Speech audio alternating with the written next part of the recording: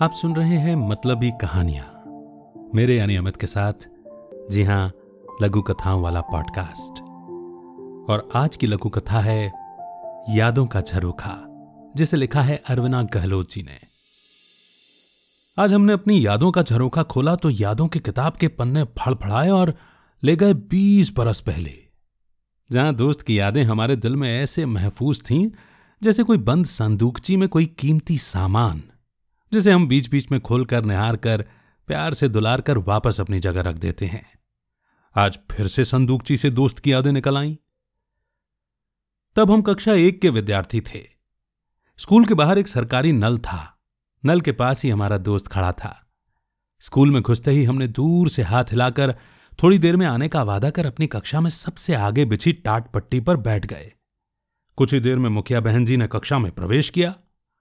उनके आते ही उनकी कड़क मुखमुद्रा देखकर सबकी बोलती बंद हो जाती है जब वो अपना रोज का रटा रटाया वाक्य दोहराती हैं। गिनती पहाड़ा लिखे बगैर कोई पानी पीने नहीं जाएगा। हां तो बच्चों, गिनती पहाड़ा लिखो। कहकर मुखिया बहन जी कुर्सी पर सिर टिकाकर आंखें बंद कर लेट गईं। बैठने वाले बच्चे उमा और आशा से आग्रह करते, ये तुम लोग धीरे धीरे लिखो, हमें याद नहीं है।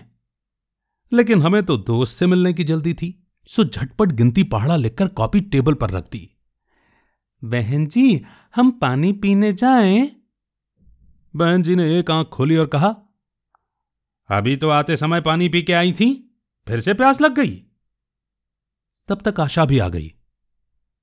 क्या हुआ, तुम्हें भी देख के प्यास लग गई? जी नहीं बहन जी। काम पूरा किया? जी बहन जी। जाओ दोनों जाओ, कहकर बहन जी ने आंखें बंद कर लीं। पीछे बैठे बच्चे एक दूसरे से खुसर फुसर करके पहाड़ा लिखने लगे। आशा और उमा हंसी रोककर बाहर आकर हंसते हुए नल की तरफ दौड़ पड़ी। पानी पीना तो बहाना था, नल के पास खड़े दोस्त से मिलना जो था, जाकर झट से लिपट गई दोस्त इमली से। इमली ने भी एक कटारा गिरा दिया। ओ दोस्त, एक से क्या होगा, सबको देना है। जोर से हवा चली और ढेर सारी इमली गिर गई।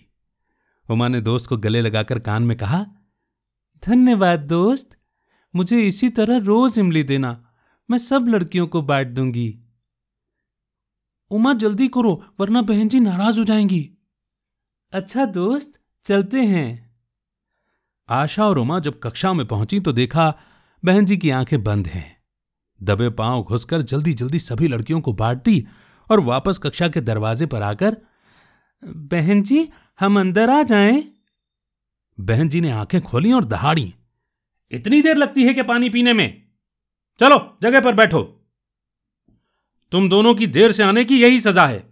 तुम दोनों ऊंचे स्वर में पहाड़ा बोलो। उमा और आशा जोर जोर से 2 एकम 2, 2 दूनी 4 और पीछे से सारी लड़कियां स्वर मिलाने लगीं। तभी छुट्टी की घंटी बज गई। उमा और आशा घर जाने के लिए निकली। दोस्त इमली ने उन्हें अपनी डाल हिलाकर विदा दी। वो दोनों भी पीछे मुड़ मुड़ कर प्रेम भरी निगाहों से देखती हुई, हाथ हिलाती हुई घर की ओर चलती। बस इसी मोड़ पर यह लघु कथा यहीं पर समाप्त हो जाती है और बचपन की यादें दिला जाती है ना? कैसी लगी आपको ये लघु कथा? आप चाहें तो डायरेक्ट इंस्टाग्राम पे मैसेज करके मुझे बता सकते हैं। दूसरे पॉडकास्ट भी सब्सक्राइब कर सकते हैं और सबसे जरूरी बात कि टेलीग्राम चैनल जरूर ज्वाइन कर लीजिए ताकि आपको हर अपडेट मिलता रहे। और हां, चैनल को सब्सक्राइब करना बिल्कुल भी मत भूलिएगा। Thank you so much. Amit का नमस्कार। जय हिंद, जय भारत।